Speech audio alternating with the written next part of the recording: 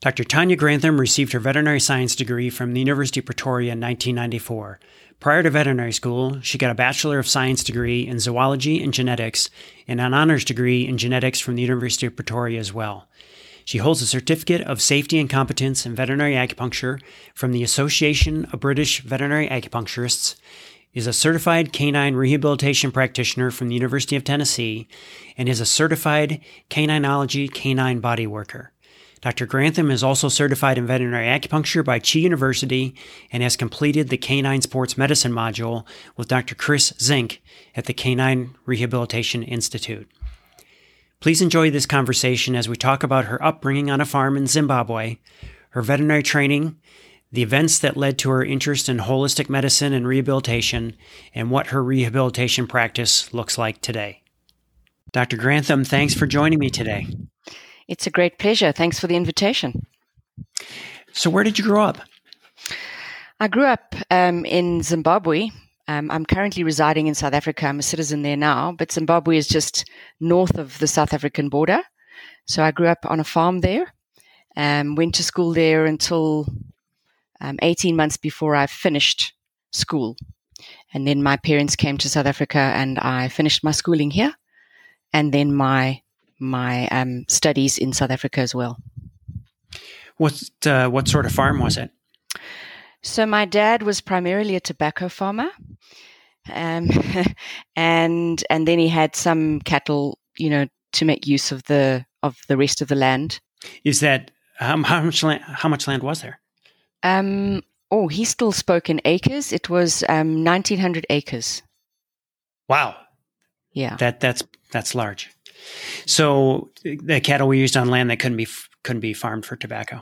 Correct. And I guess it helped him with a bit of cash flow as well. Sure. When did you get the idea that you wanted to be a veterinarian?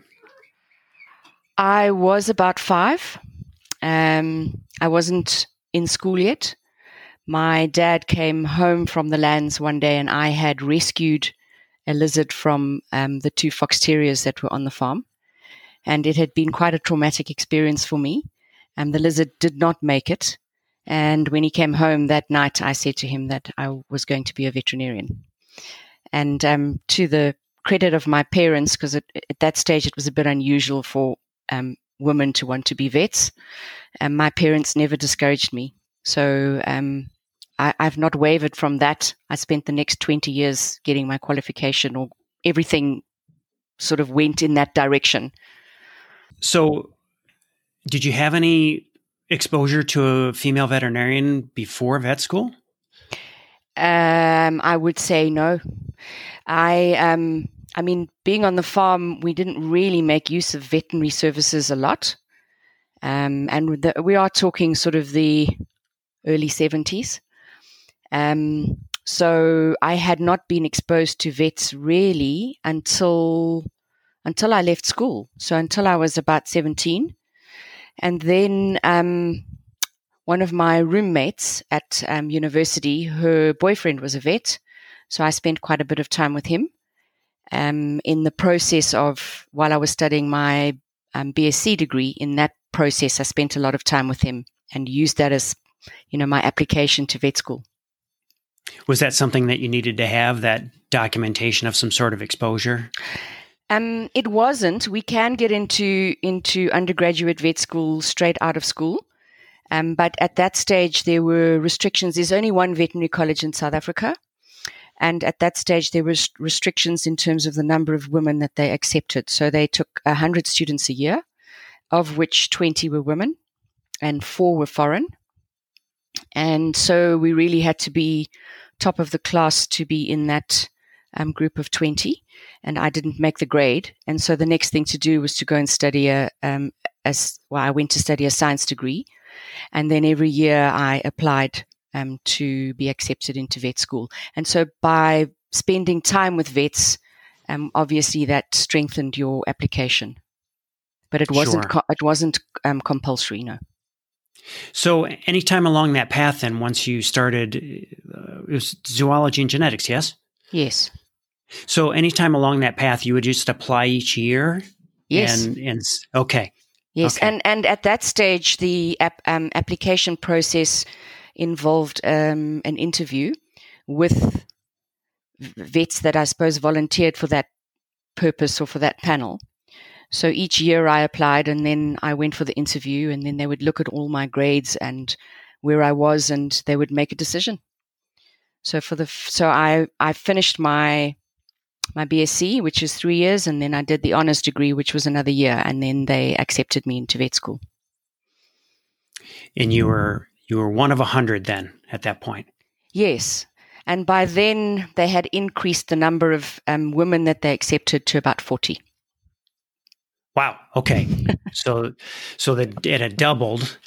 Yes. But still with a class size of around 100, they went to 40% women instead of 20. Correct.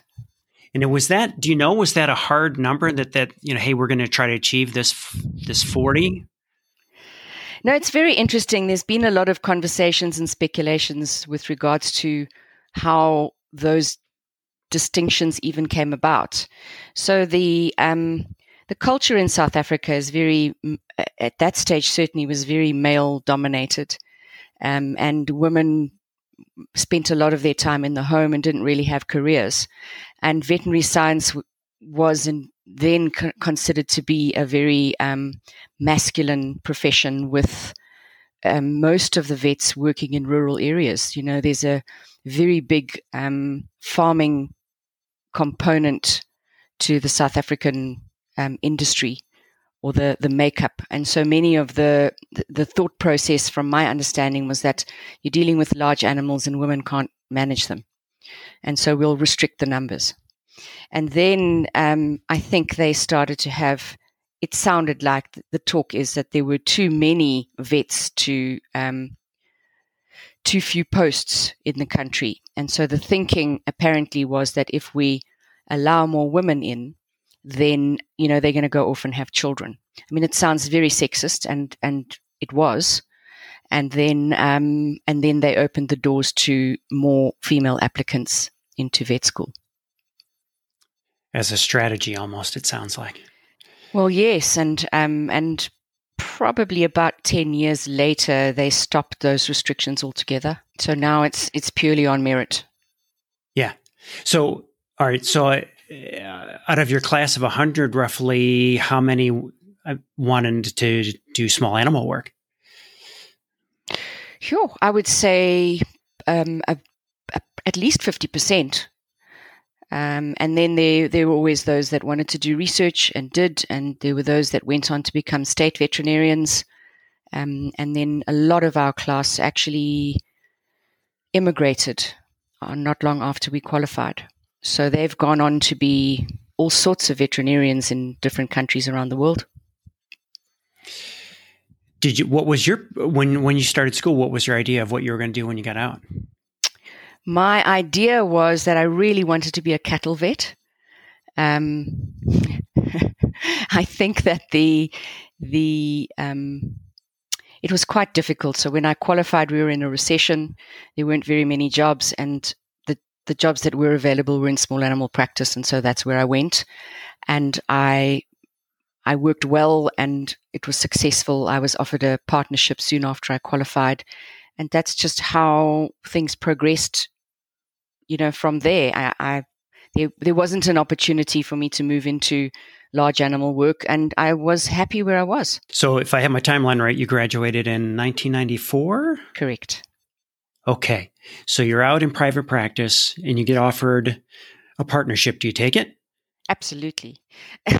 Not without a lot of anxiety. I think that it was what happened was I thought, I wonder this. So the gentleman that owned the practice, I'd worked for him for about 3 months, and he said, "This is fantastic. I really want to offer you a 50% share, because I believe that people work better when they're invested. And I will stand surety for whatever loan you need." And so I went home to my husband and I said, "I don't know when there's going to be another opportunity like this, or when there's going to be someone else who's going to be willing to back me up." And so I signed on the dotted line, and we were partners for another 8 years. Now, is that an unusual financial arrangement there for the owner to say, I'm gonna stand up for you? I think that at the time it was, definitely. And these days, I don't even know. I mean, I've owned my own business since then, so I don't even know what hoops people have to jump through to get credit. Yeah. So when did your interest in holistic medicine or complementary alternative medicine take hold? Yeah. Towards the end of our partnership, so my original business partner and I, he was a very accomplished surgeon. Before we had specialists, really, when people did things and learnt in that process as opposed to the opportunity to go and study further. So he did a lot of orthopedic work, and I learnt a great deal from him and under him. But I was there was a nagging little thing at the back of my mind. Why did some of the patients do so well and some of them didn't? And surely there must be a way that we could improve on that. So that sort of sparked my interest in hydrotherapy and physiotherapy or physical rehabilitation. And then a veterinary nurse came back from the University of Tennessee. That was sort of in the early 2000s. And she'd done the course, and then I started talking to her.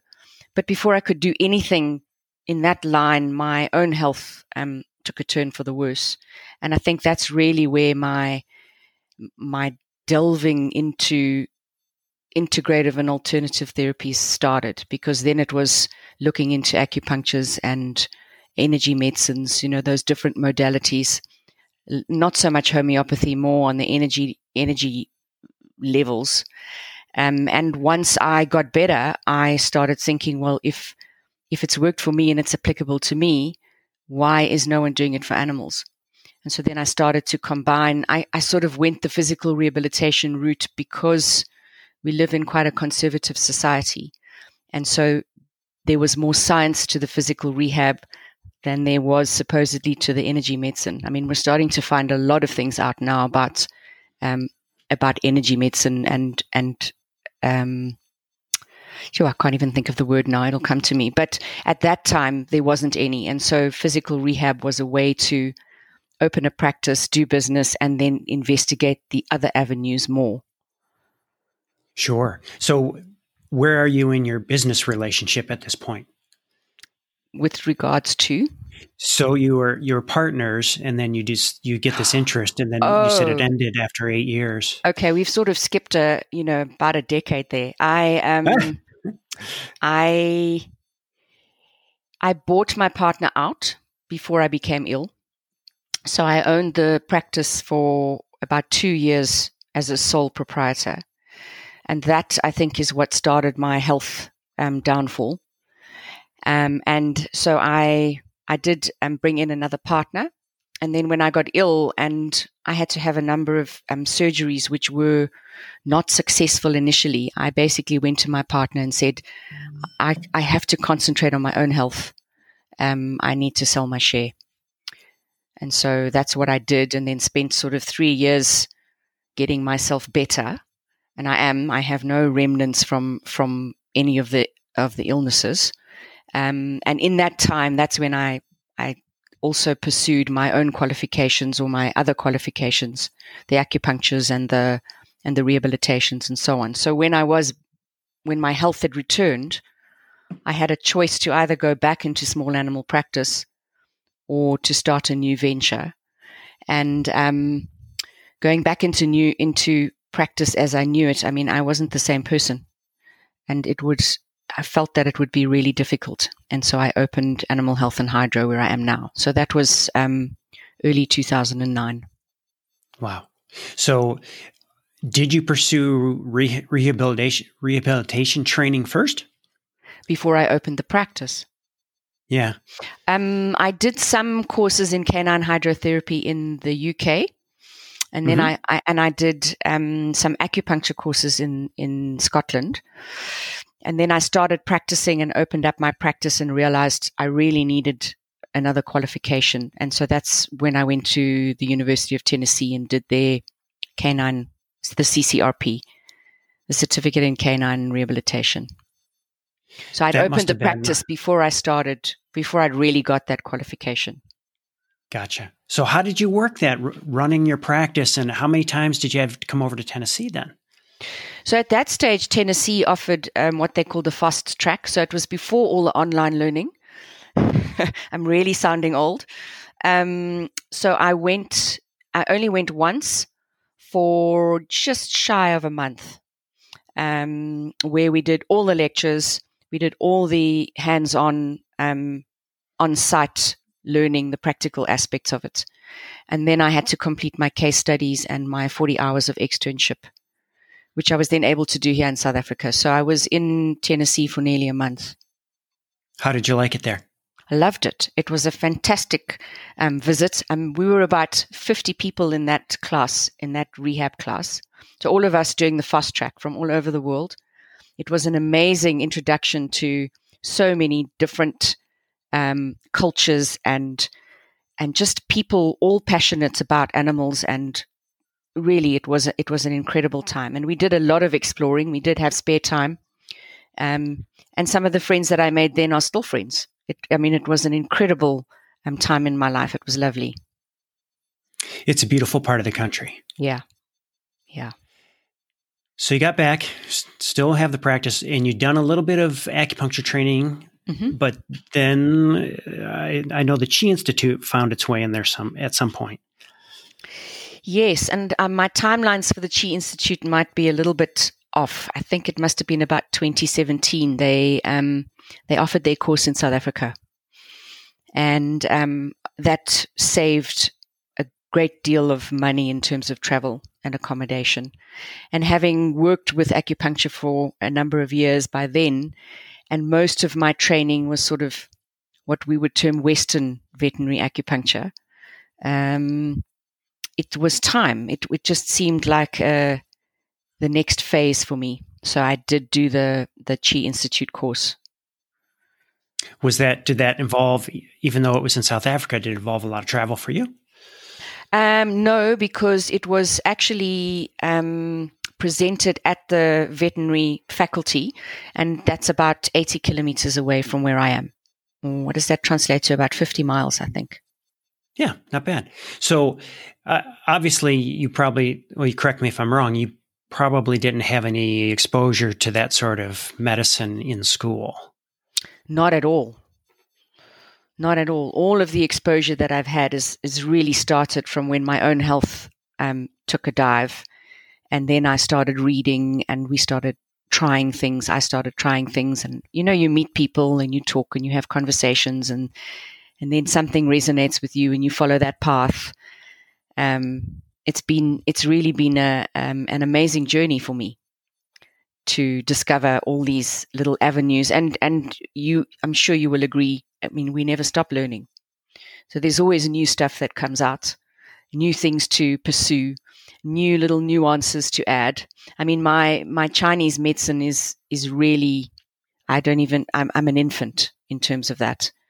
But it's really great to listen to everyone. And when I have an opportunity, do that webinar, and it's because there's always a little something that you can bring into your practice. That's true. That's so true. So how many took the course when you did it over there, the Chi course? I think we were 26, so not a big class. And we did large and small animals together. So we sort of did equines and canines as a group. So I've had a bit of equine exposure as well. I have 2 horses on my property, and I practice on them. But I don't see horses as a rule, not for financial gain.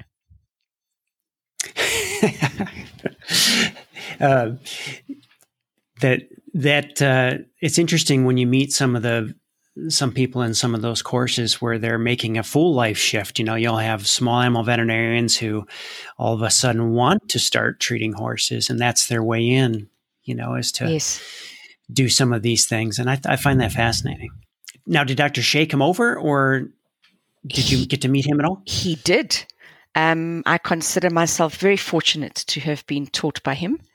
So he was here for the first set of lectures and presentations, and the first part of the practical training.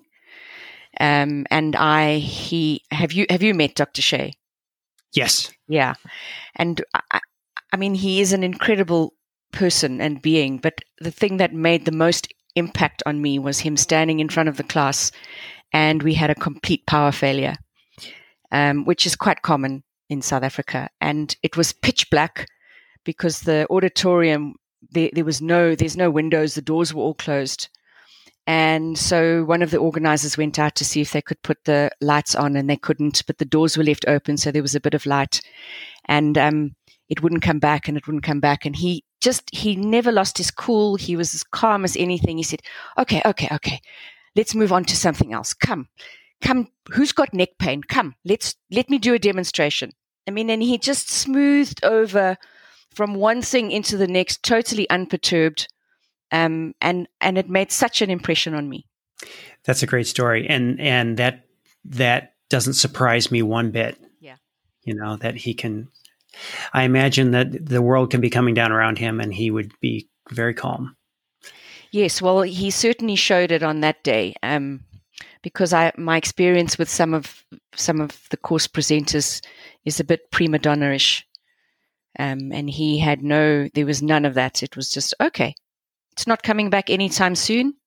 Let's make good use of this time. It was fantastic. It was a very, very big lesson for me.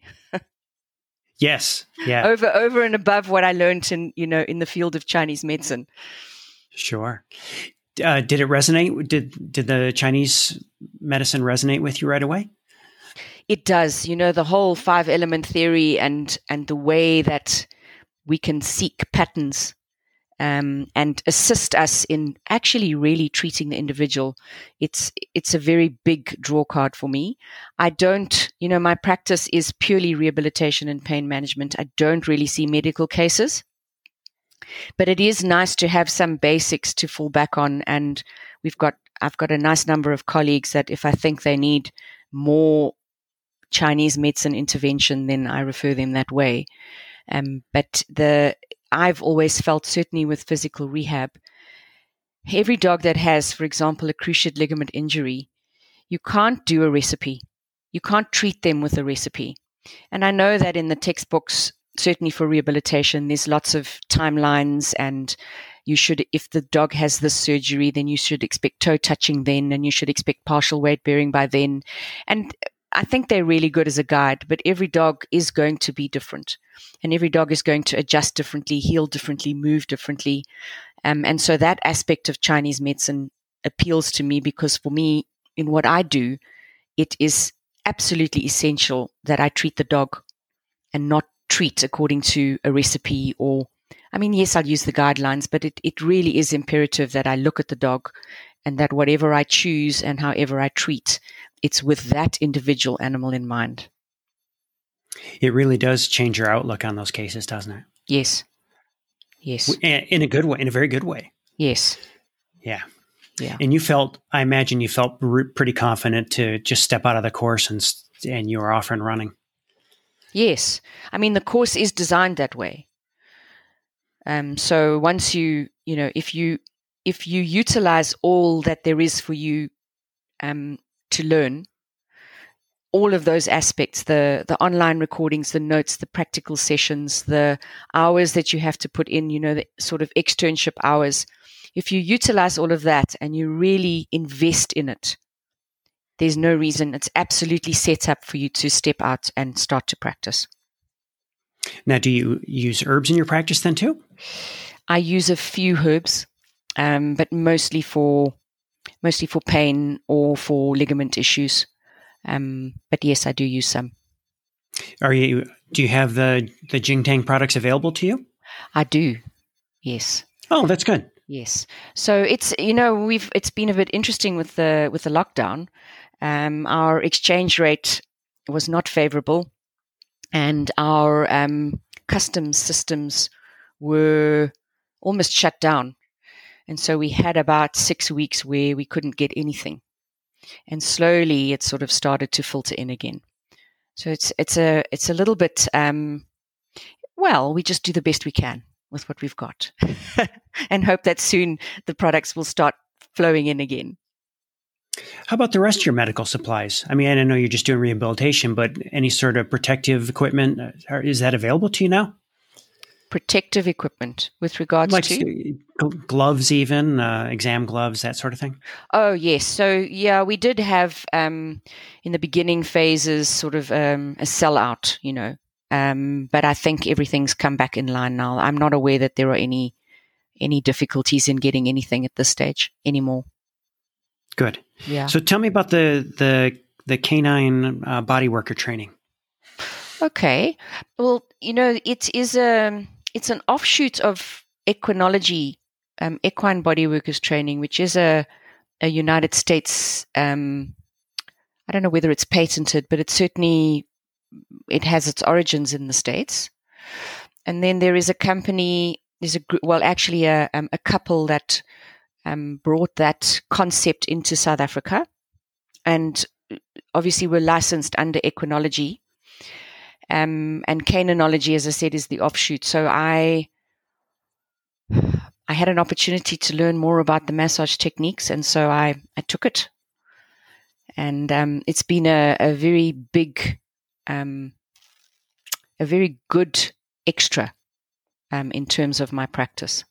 So all of the therapists that are here now have done the Canine Body Workers course, and I think I thought my palpation skills were good with acupuncture, but I think the Canine Body Works also just gave me an extra edge in terms of feeling what's happening in the dog. That's so important. Yeah. Yeah. So tell me about your practice. How many workers do you have? So I started off in 2009 with only me for the first 2 years. When you're a jack of all trades, you sure. invoice, you make appointments, you chat on the phone, you treat the animals, you do the pool, you manage the pool with all its chemicals and so on. So my building is on my property. I live on a small holding. So I'm fortunate I don't have to travel to work. I walk to work, which is lovely. And then after the first 2 years, I actually became so busy I needed an assistant. And right now I have 3 branches, all of them in the same sort of province, literally about between 40 and 50 kilometers from each other. And I employ another veterinarian and another 4 therapists and a very important administrative person. I can imagine. And so I really travel between the 2 branches since lockdown. The 3rd branch, my veterinary colleague is managing on her own with a therapist to help her. So what's your schedule between the two places? How do you? So I spend a day and a half in the smaller branch, and then this branch here at home, I spend the balance of the time. So another 3.5 days here. And I'm sort of consulting about 5 hours a day, and the rest of the time is made up of podcasts and webinars and business administration and those kinds of things. Was it difficult to find an associate that had an interest in what you do? Yes. The population in South Africa, the veterinary population, I think it's at about 3,500 that are registered with our council. So it's not large. So that's across the board, large and small animal state vets, production animal vets, everything. And to find vets that have qualified in either rehab or acupuncture is rare. To find one that is qualified in both is even more difficult. So the lady that works with me now has also done the Chi Institute course, and she's in the process of considering to sign up for the CIVT rehab course, my one, so she can have an official qualification. That's great. Yeah. I mean, just being able to do the courses through CIVT is just phenomenally. The education is great, and the convenience, of course, Yes, and certainly since I think I started following CIVT in about 2012, 2013. I might have my dates a little wrong, and the what's the word I'm looking for? The variety of what is now available is incredible. It's really, really good to be able to go and say, wow, I can get a quality education here, and again feel like I can step into practice and use it. Definitely. Well, we're recording this in September of 2020, and you've got 3 webinars coming up for CIVT. I'm really excited that you're able to spend the time with us and do those. Thank you. I'm looking forward to those too. Good. And thanks so much for talking with me today. I really enjoyed getting to know you a little better and hearing about things over there. Perfect. And thanks for the time. Thank you, Neil. It was great chatting to you too. All right. Bye-bye. Cheerio. This podcast is made possible through the generous support of the College of Integrative Veterinary Therapies. CIVT provides world-leading education in natural medicine, including 3 accredited postgraduate qualifications, industry-recognized certifications, and a wide range of evidence-based courses and webinars delivered by qualified and experienced practitioners. By bridging cutting-edge science and tradition, CIVT helps you to expand your treatment options to tackle your most challenging cases. And whether you're a veterinarian, veterinary technician or nurse, animal health professional, or someone who wants to learn more, they have the right course for you. Investigate their offerings at civtedu.org. If you're enjoying this podcast, we'd appreciate if you take the time to tell a friend and to give us a favorable rating on Apple Podcasts, Stitcher, or Spotify, or wherever you get your podcasts. Thanks again for your support. We'll see you next time.